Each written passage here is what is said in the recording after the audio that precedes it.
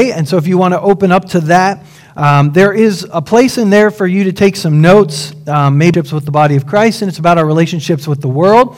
And we use the table to illustrate those here at Restoration Church. It's the table of intimacy, our relationship with God, which we, as a reminder, never leave. We're always at the table of intimacy. The table of communion that we sit at with the body of Christ. It's always a part of who we are. And then the table of connection, where we sit with unbelievers, people that are not yet followers of Christ. We try to connect with them. And the goal in our lives is to sit at these tables more readily, more constantly, to get to a place where we recognize in conversation or in relationship where we are. Am I sitting at the table of communion? Because the words I choose, the conversation I have, depends on what table I'm sitting at. And so we want to make sure that we are aware of that. So last week we talked about part 12, Church Matters. I already alluded to that, and so I'm not going to take time to do it. But part 13, what is the kingdom of God? What is the kingdom of God? And so they're going to give you some information, some descriptions, some definitions in part 13 in your book there. We have talked about the kingdom of God over and over again. We're going to do it more and more as we go. But what I've titled this message today is the messy middle. The messy middle. We, as human beings, we like everything to be clean and neat. We like black and white. We like to draw lines. Like in the church, we like to know, we still got a major ring. I don't know if we can do, at least I'm hearing it up here. I don't know if you're hearing it out there. So, but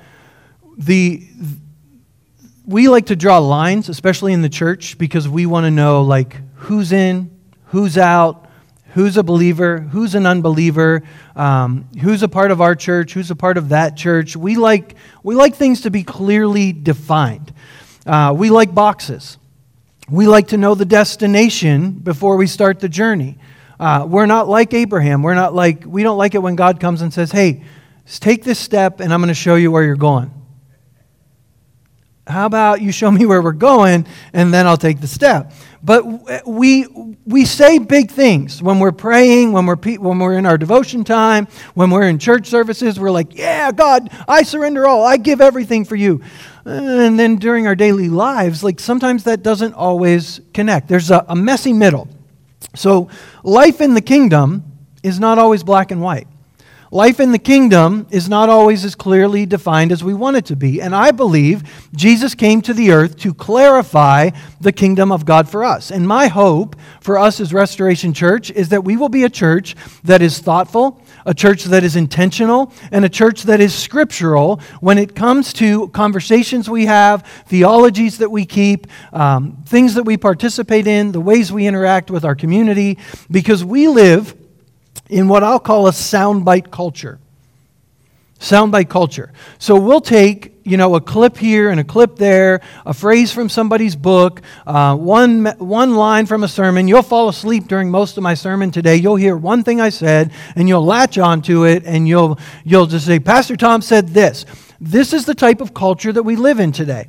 And so we react to what we think people said more so than what they've actually said. And we mislabel people, we misquote people, we twist what's been said. Sometimes we even ourselves will twist the scripture because we're lazy. We don't really want to do the work of actually studying the scripture or seeing how that fits in context or seeing how that fits with other things in the scripture. And so we'll just make these broad statements and we're not even sure they're correct, but we've got a scripture to back it up.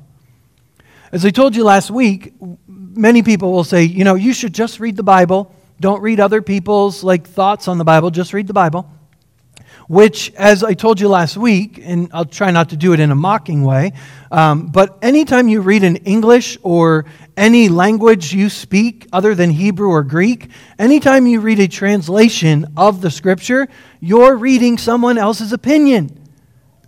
If you noticed, if you take an NIV Bible from 1984 and you put it right beside an NIV Bible today, you'll notice there's a lot of change.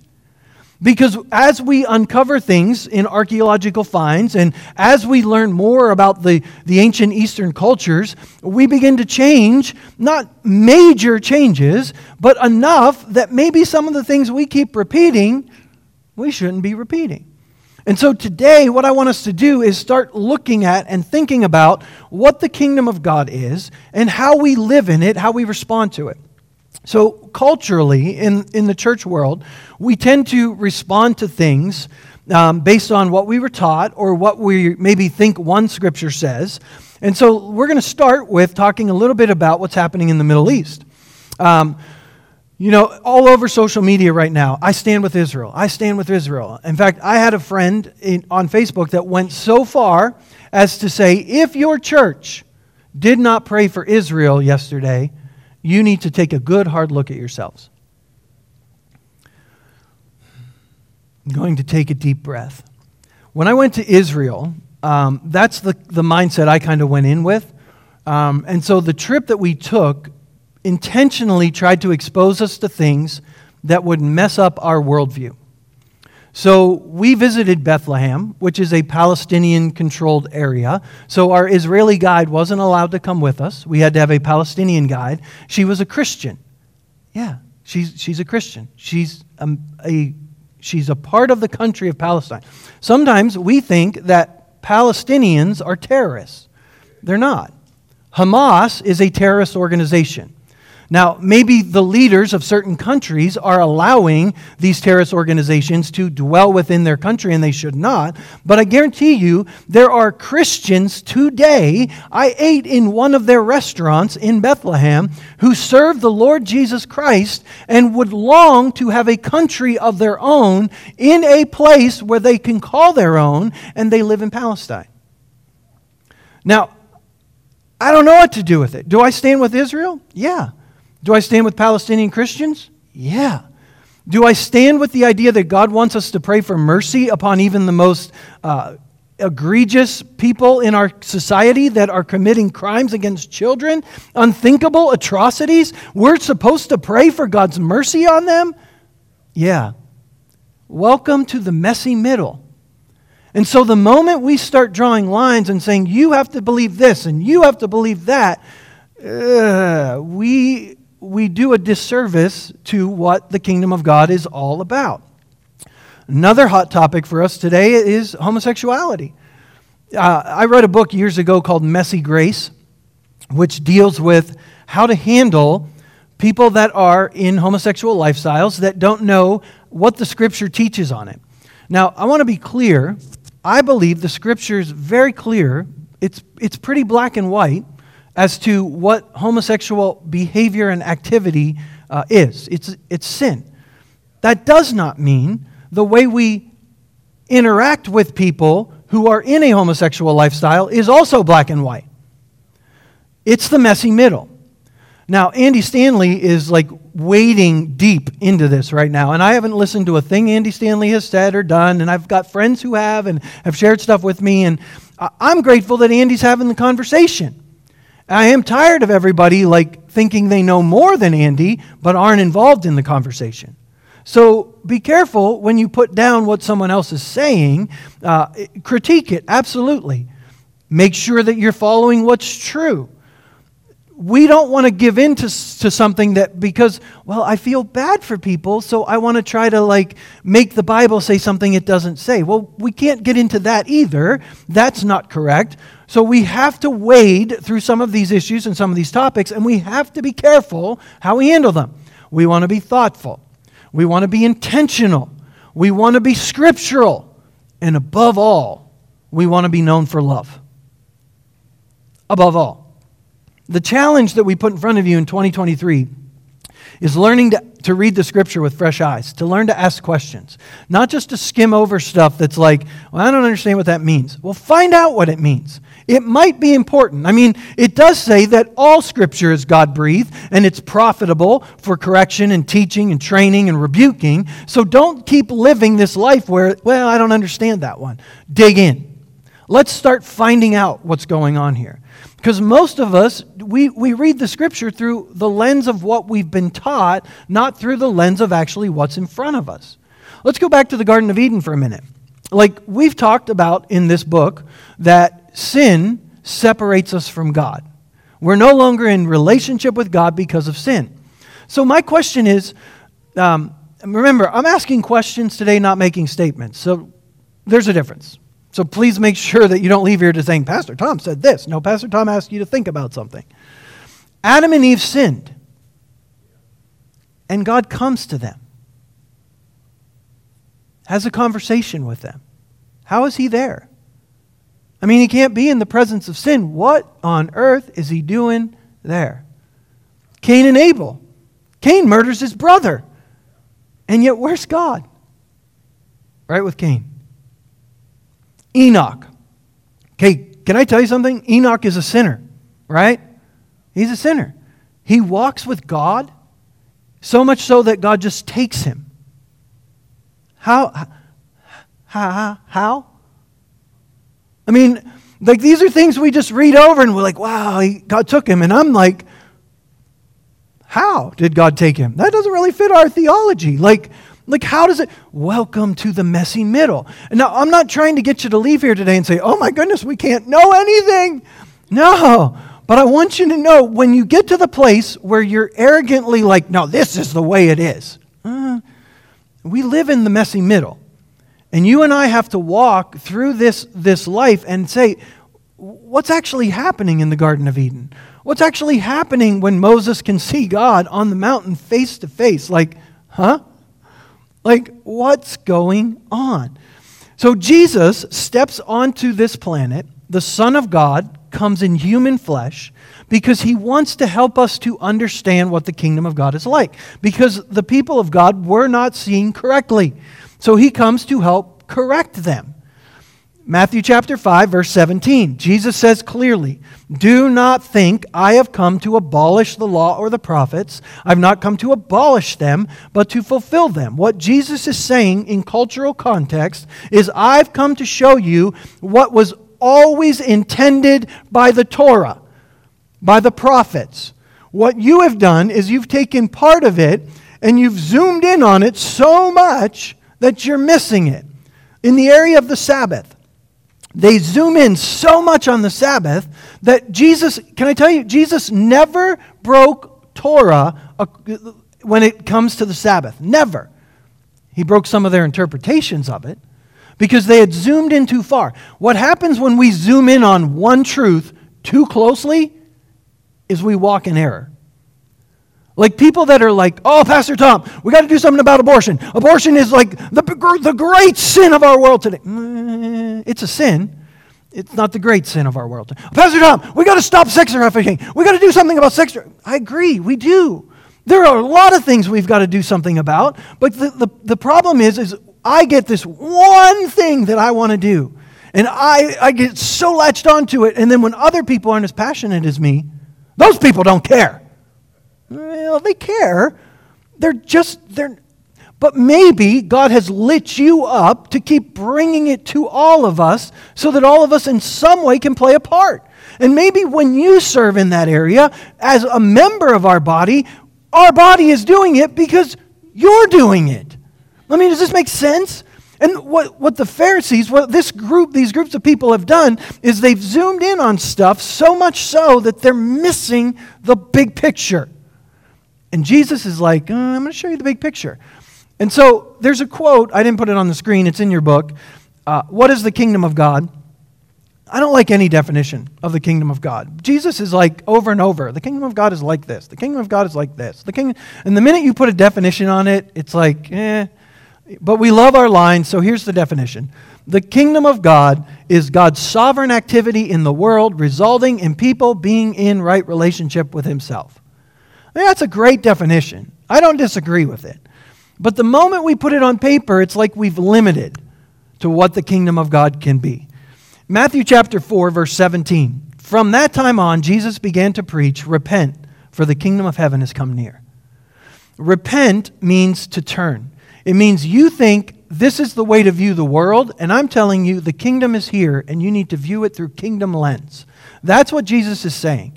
Does it have anything to do with our sins and Jesus dying for us? Yes, that's a part of it. That's not all of it.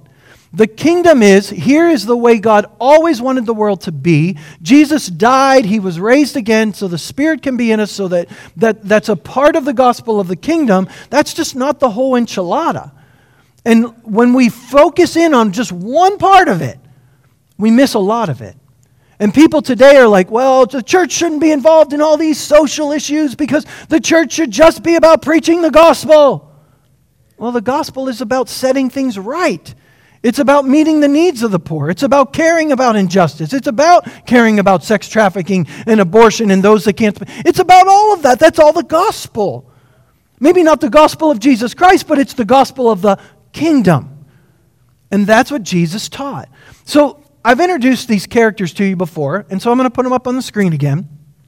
These are the groups of people that are around when Jesus comes to the earth. The Sadducees, these are the chief priests. They're the people that are in charge of the temple. They're absolutely corrupt. They're absolutely corrupt. If there is someone like Zechariah in the scripture that says Zechariah was a righteous priest, that's there to let you know he wasn't a part of the corruption. The rest of them, corrupt. Jesus hung out for 3 years with the Pharisees. Now, there was some tension, but he lived with them for 3 years. He spent 1 week with the chief priests and the Sadducees, and they killed him. 1 week. That's the corruption. Money, power, politics, all of it, right there. The second group is the Pharisees. The Pharisees are a part of a group called the Hasidim. They're the righteous people. They understand the corruption of the temple, so they go north into the Galilee. And these people are all about righteousness. They're all about the acts of mercy. This is what's so weird, because the Pharisees start getting too close to the righteousness part, and then they lose the mercy part. But they start out by being involved in mercy acts, in righteous acts, and their idea is, if we keep the Torah correctly, Messiah will come. If we keep the Torah correctly, Messiah will come. So we're going to do that. The Zealots, these are the guys that are like, let's get the sword and let's just run it through the Romans. Come on. The Romans, they deserve death. They're Gentiles. Yeah, Zealots. Now they're Jewish. They're just Zealots. The Herodians. I love the Herodians. The Herodians, my description of the Herodians, they're Jewish. They believe in the Messiah, but they're like, hey, when in Rome, you know, we're just going to do what the Romans do. The Essenes, the Essenes are the only group we don't see mentioned in our scripture. We know from Jewish history they existed. They lived in the wilderness. Like, they were like, we're out of here. Everyone's corrupt except us. We're the only group that's right. We're going to go do our thing in the wilderness and wait for Messiah to show up. There's the Essenes. So Jesus comes on the scene because for Jewish eschatology, look at this diagram on the top. The Jewish eschatology teaches that there's an age that's on the world. Should be the next slide. The old age, the Messiah is going to come and he's going to be the king, and then there's a new age. That's what the Jews think. This is what's going to happen. So the Pharisees are like, in order to get Messiah to come, we got to keep Torah. You got to keep Torah. So in order to keep you from breaking Torah, we're going to add these laws so that you don't even get close to breaking Torah. And then those laws weren't working, so we're going to add laws to those laws, and we're going to do all these things because by our righteousness, the Messiah will come. You understand that's not right? Okay, Jesus comes and he's like, no, you guys are missing it. The Zealots think in order to have Messiah, we need to just kill all the Romans, and then the Messiah will come. We're going to clear the way for him. Praise God. Shoot them all. Like, get rid of them. Like, these are the Zealots, and we know that they're not right, but Jesus understands this idea that we're going to take him by force and make him king. Like, that's Zealot ideology. The Essenes, they're just living out in the wilderness, and they're waiting for it. Like, they know it's coming because God's will cannot be changed. He's coming. Everyone else is corrupt. We're going to wait here. We don't want to get contaminated by all you corrupt people. The Herodians, hey, Messiah's coming, but we're just going to enjoy the Roman Empire until he comes. Like, nothing wrong with that, I guess. So there you are. And the Sadducees, total corruption. They're not even looking for Messiah anymore because they know if Messiah comes, they're going to lose power and money. So they really don't want the Messiah. So those are the groups. And Jesus comes right into it, and he puts some Pharisees, and he puts some zealots, and he puts some different groups all on his discipleship core, and they're all looking at each other like, what's he doing here? Like, Matthew's a tax collector. He's a Herodian. Why on earth would you pick him? Because every group thinks they're the right group. And Jesus is like, all of you kind of bring something to the table, but none of you actually got it right. But I'm going to help you, and I'm going to help you see it. So let's look at some passages. Kingdom of God, Luke chapter 9. Luke chapter 9, I'm reading it from what's called the Tree of Life version. Most of your translations are going to have some of this in the footnotes because they're like, well, some manuscripts, some don't, but here you go. So Luke chapter 9, verse 51, it was about time for Jesus to be taken up into heaven. So he turned, or some translations will say, he set his face toward Jerusalem. Like Jesus knows what's about to happen on his way to Jerusalem. That's why he starts telling his disciples clearly, hey, I'm going to die. They're going to kill me. I'm going to be raised in 3 days. Hang on. Like, it's going to get bumpy, guys, but I'm with you. So he starts going toward Jerusalem. He was sure that nothing would stop him from going. Okay? He's going. He sent men ahead of him. They came to a town in Samaria. Ooh. So Samaritans, the disciples would have referred to them, it's kind of a derogatory term, the disciples would have referred to them as half-breeds. They were part Jewish, part Gentile, and they were mixing Jewish culture with other cultures, and it wasn't okay in their eyes. Jesus does not say this is good. In fact, he interacts with a Samaritan woman, and the disciples are like, what are you doing? I love that Jesus is always messing up their little lines. So they come to a town in Samaria, and they get things ready for Jesus. Verse 53. The people did not want him there because they knew he was on his way to Jerusalem. You're going to Jerusalem. We don't think Jerusalem is where you worship. We worship here on this mountain. You should worship on this mountain with us. It's all about who's right, where you should worship. So we don't want you. If you're not going to do it our way, get out. Praise the Lord for that great mentality. So James and John, like good evangelical Christians, say, Lord, do you want us to speak so fire will come from heaven and burn them up as Elijah did?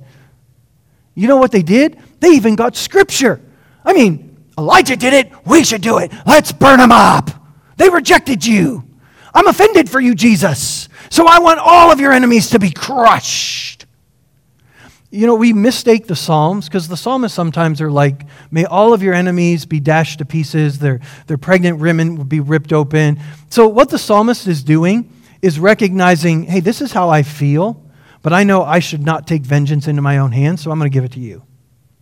The psalmist isn't saying God's going to do these things. The psalmist is saying, this is what I would do if I was God, but I'm not, thankfully, so I'm going to put it with you. And so don't read the Psalms and think, oh, wow, that's atrocious. God's going to do that? God's not going to do that. That's not who he is. Okay, so keep in mind, you can take a scripture out of context, just like James and John, and you can justify your bad attitude and your hateful speech. It doesn't make it truth. That's what Jesus is saying. So Jesus turns and he spoke sharp words to them. He said, you do not know what kind of spirit you have. What you're doing is actually empowering the spirit of this age. This isn't why I've come. The Son of Man did not come to destroy men's lives. He came to save them from the punishment of sin. They went on to another town. Jesus is not preaching this idea of universalism where everybody just is going to get in, but Jesus is come to bring mercy to the people that don't deserve it, which, by the way, is all of us. Even though we think there are certain people that deserve it less, none of us deserve it. And yet he pours it out, and he expects us to do the same. When we engage with people in these war of words, or we use derogatory terms to put other groups down, all we're doing is empowering the spirit of the age. These people have been taken captive by the enemy to do his will. They've been blinded by the God of this age. If you want to follow the book of Romans chapter 12, if you want to overcome that evil, overcome it by doing good. Because when you do good for people, what you're doing is you're disarming the spirit of this age, hoping to be able to open the eyes of people to receive the message of hope. That's what it's all about. It's not just about glossing over their sin and pretending there's no sin there. It's about disarming what's there, keeping them from receiving. You can walk around with your little signs and picket and say God hates these groups. That's not going to open anybody's eyes. In fact, that's going to just empower the spirit of the age and blind them even further. This is the gospel of the kingdom. Jesus, in Matthew chapter 9, is having dinner at Matthew's house. Well, Matthew's a Herodian. Matthew's a tax collector. What is Jesus doing? The Pharisees are like, Jesus, the Messiah won't come until everyone is righteous. You need to stop it. You're hindering the Messiah. I mean, this is literally what they're thinking. The Messiah's sitting at the table, and they're like, you're hindering the Messiah from coming. That's why they're so upset. Because we got to get right so that Jesus will come back. Can I tell you, you'll never get right enough. That's why Jesus came. That doesn't mean we should live however we want. In fact, if you don't have to clarify, when you preach the gospel, if you don't have to clarify, that doesn't mean you should live however you want. You're not preaching the gospel correctly. Every time Paul taught it, he had to say, but should I go on sinning? No. That's not what I'm saying. So preaching the gospel correctly means you have to clarify. I'm not saying just live however. Jesus is eating with these tax collectors and these sinners, and the Pharisees say, why does your teacher eat with them? In fact, one version, Luke's version, I believe, calls them scum. Why is your teacher eating with the scum? On hearing this, Jesus says, it's not the healthy who need a doctor, it's the sick. Go and learn what this means. I desire mercy and not sacrifice. I don't care if you get it all right. I want your heart to overflow with mercy where you're upset that the tax collectors and the sinners are being kept out, and I've come to bring them in. Now, they have to come in just like everyone else, through the way. You can't make special exceptions for people because you feel bad or you want to empathize with them, but you can walk with them. You can love them even as they reject Jesus and keep praying mercy over them. You can keep disarming the spiritual forces that blind them, and you can walk with them, bringing them to that. Again, Jesus sitting with them and eating with them is not breaking the Torah. In fact, Jesus over and over says, you are shutting the door to the kingdom in people's faces. The way that they have interpreted the Scripture is wrong. Jesus is not validating their behavior, but He is validating their lives. Oh, welcome to the messy middle. How do we do that, Pastor Tom? How do we validate people's lives without validating their behavior, without giving them the wrong idea that the way they're living isn't a sin? I don't know. One day at a time, one relationship at a time, covered in love and mercy, conversations, humility that says, you know what, I probably overstepped there. You know what, I probably said that in a harsh tone, and I apologize. I don't know how to wade through the messy middle, but I know that the Pharisees accused Jesus of validating their behavior. And if you try to walk with people whose lives are messy and you sit with them at church, you're going to get accused of validating behavior. It doesn't mean you are. But we also have to be careful that we don't. I know, it's the messy middle. I love that title because I can just say it and it makes everything okay. Luke chapter 24. Jesus says to His disciples, how foolish you are. How slow to believe all the prophets have spoken. Did not the Messiah have to suffer these things and enter His glory? And beginning with Moses and all the prophets, He explained to them what was said in the Scriptures concerning Himself. So Jesus had spent 3 years with them. And He's still like, you're still slow of heart. Like, you could walk with the Son of God physically for 3 years and still not get it. You know what that ought to tell us? Be careful when you think you're sure. Be careful when you think you stand firm, lest you fall. I'm not asking you to throw out all your theology. Please don't throw out all your theology. Just listen, grow, study, learn, pray. Walk in humility. Even after the day of Pentecost, the disciples still haven't gotten this. They still haven't. It took Jesus taking Peter to Cornelius' house for them, years later, for them to understand the gospel's for the Gentiles too. Okay, you understand? We might have a few things wrong. Be careful how we live and how we walk this out. In Luke chapter 17, one day the Pharisees asked Jesus, "When will the kingdom of God come?" Jesus replied, "The kingdom of God cannot be detected by visible signs. You won't be able to say, 'Here it is,' or 'It's over there,' for the kingdom of God is already among you." Now, before you say, well, so we can never tell? No, Jesus isn't saying there's never any signs, but what these guys are looking for is the box, the line. How do we know when someone's in the kingdom, when someone's out of the kingdom? Where do we draw the lines, Jesus? Where's the sign? Where's the visible markers? And Jesus is like, it's not about that. It's just about bringing everybody in, whatever it takes to get people in. Walk with people. Journey with people. After all, you don't know who's in and who's out. You're going to go to church, there's going to be weeds, there's going to be wheat, let it lie. When you get to the kingdom, in the end, the angels will separate them. Don't you try to do it. Just try to bring everyone closer to Jesus. Just get people to Jesus. So we never confront people? No, we confront people. Not every time we see them. Not everything they do. But yeah, there's a time to confront. Welcome to the messy middle. Jesus confronted, John chapter 6, he fed the 5,000, and then the 5,000 come and look for him. They find him on the other side of the lake, and he's like, "Hey, you're looking for me not because you saw the signs and you understand who I am, but because you ate loaves and you had your fill. You're serving me for what I'm giving you physically. You're serving me because you think I'm going to just make everything okay in your life." Guess what? Psalm 88, baby, right there. It doesn't always work out the way we hope. Are you still going to follow me? I mean, remember when the rich man comes to Jesus, "What do I got to do?" And he walks away sad, and Jesus turns around to his disciples and says, "You going to go too?"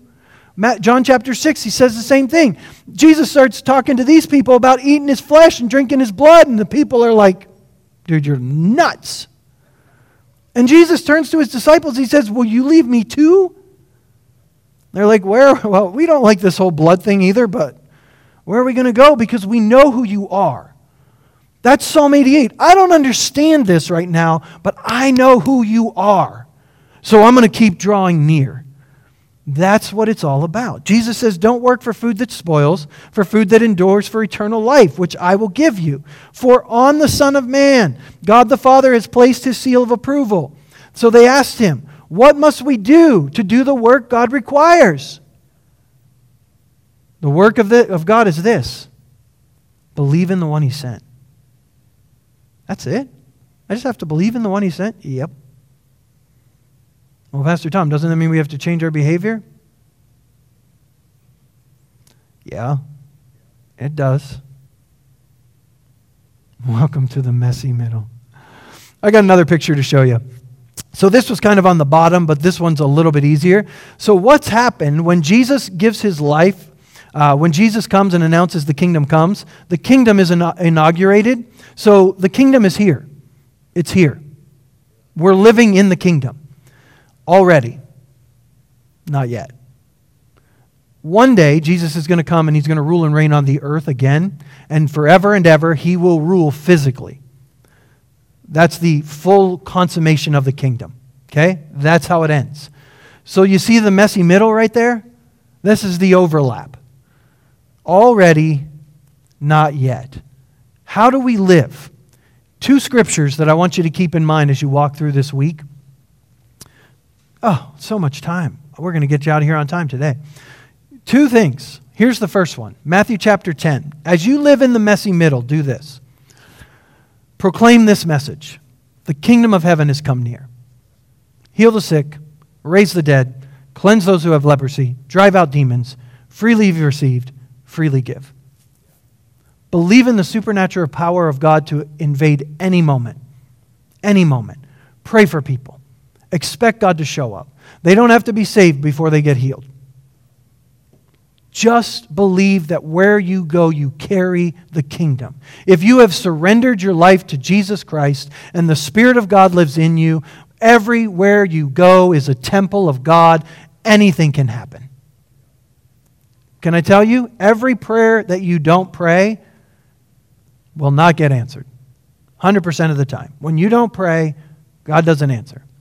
When you pray, you significantly raise the odds that God's going to show up.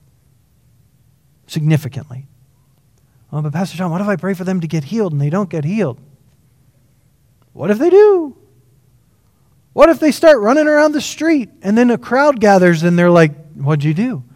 And you say, by the name of Jesus, I told him to be healed. I mean, it happened over and over. And Jesus says, do it. Now, there's a practical side too. One of my favorite characters in the Old Testament is Elisha. I mean, Elijah was good. He's a little fiery for my taste. He just likes to burn everybody up. He's the John the Baptist. Yeah, I'm not sure what to do with that one. But Elisha comes, and Elisha does major supernatural miracles. But he also does some practical things. I mean, there's poison in the stew, so he puts in a little bit of flour, and he's like, and now it's good. You want to test it? How about you be the first one to try that? I mean, there's an axe. Oh, I borrowed an axe head and it's in the water. What do I do? And throws a stick in, and of course it floats to the top. Like, it's a combination of supernatural and practical. Now, you might not be able to get a stick in the water and have an axe head float, but maybe you could help buy a new one. Matthew chapter 25, the second verse you need to remember as you go this week.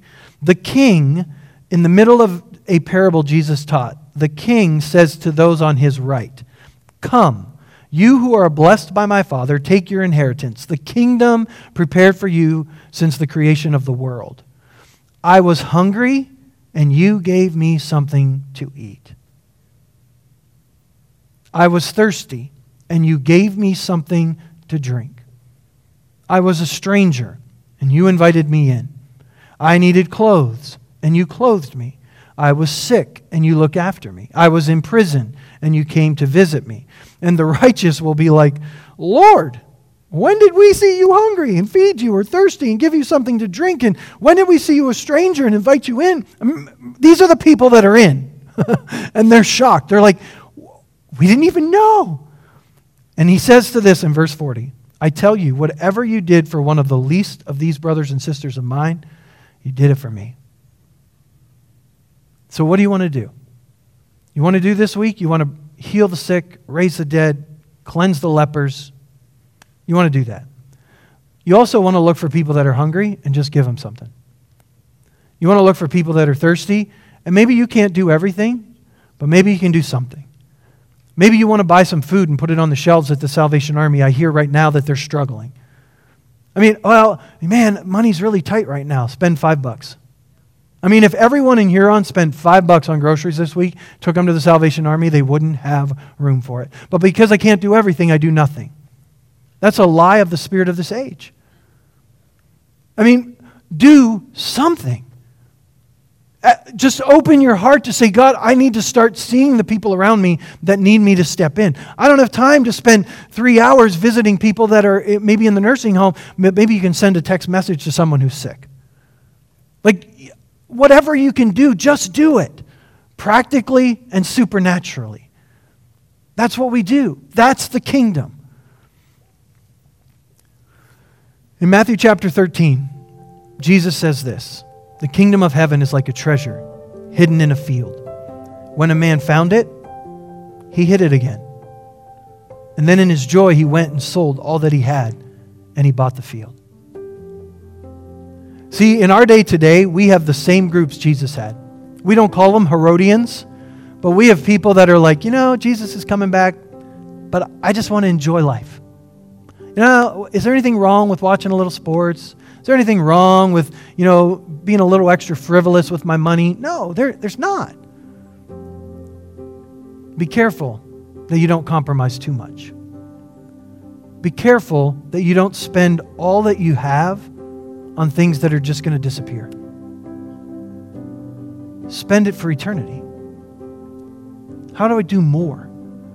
I don't know if you've ever seen Schindler's List. But at the end of the movie, it's just so moving where he begins to understand this watch. Man, if I would have sold this watch, how many more could that have bought? How many would have not died in the concentration camp? I mean, think about it. I mean, the sheer number of souls that were lost in the concentration camp. What's two more?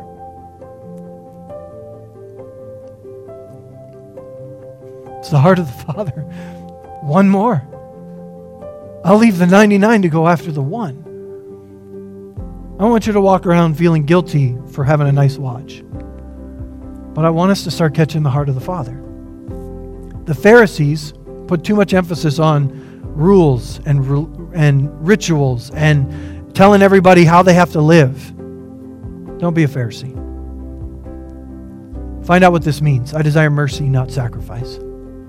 You find yourself getting caught up telling everybody else how to live, just start being merciful to people. It'll break that spirit right off of you. The zealots, man, for those that just want to nuke them all,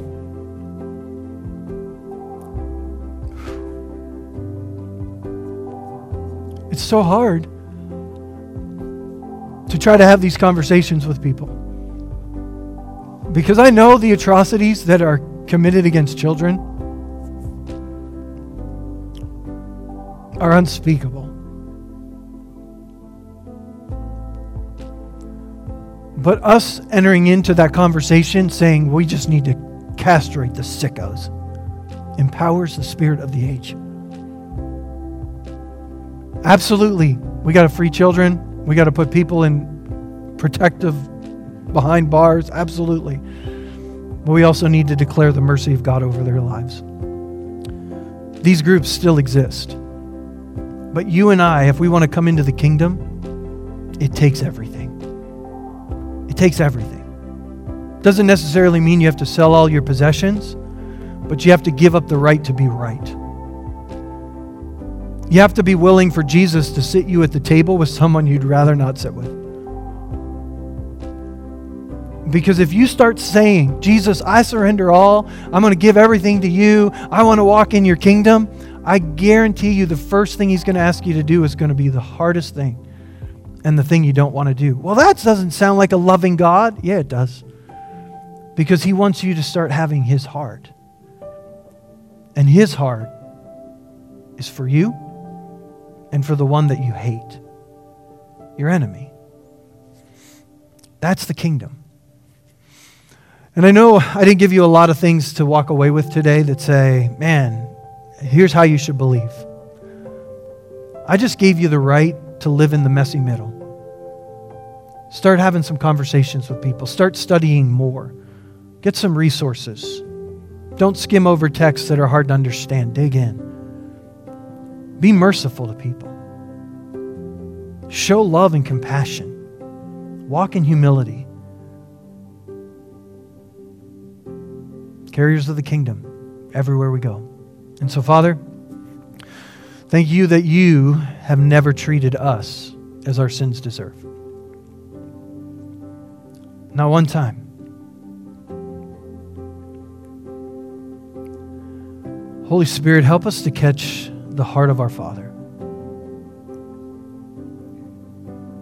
In every conversation we have, we want to have the Father's heart. God, our world is atrocious right now. There is so much confusion.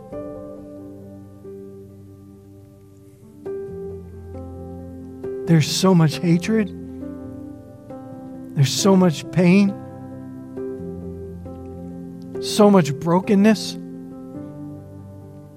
It's easy for us to get cynical, just tired. So Holy Spirit, help us not to try in our own strength to fix it all.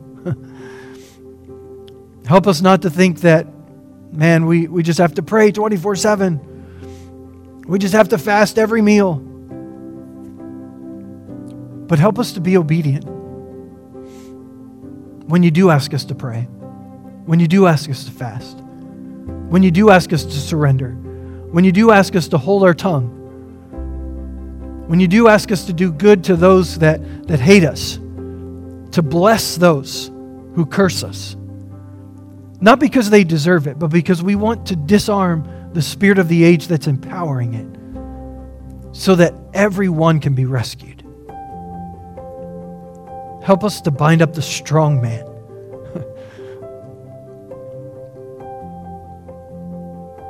So we can ransack his house.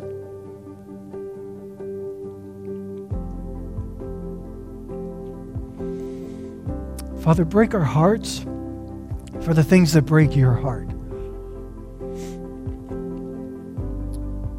Do something in Restoration Church that's never been done before.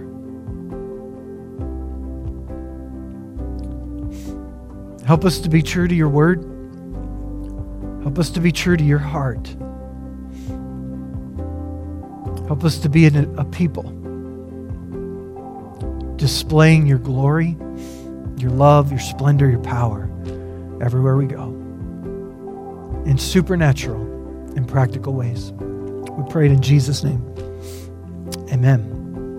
Amen. Man, that's a messy word. And there's a lot to chew on.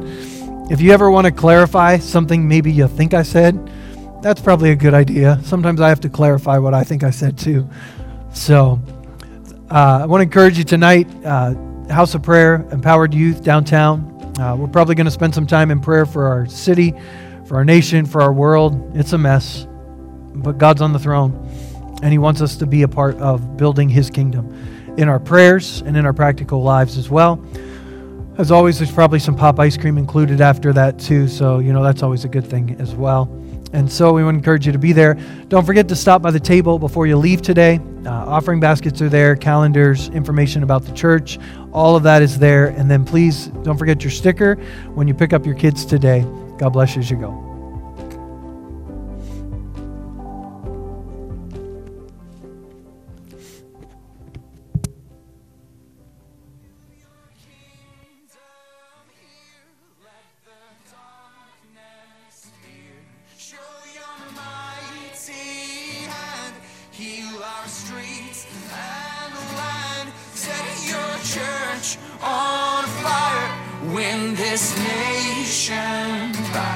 Change the atmosphere, build your kingdom here, we pray. Come set your rule and reign in our hearts again. Increase in us, we pray.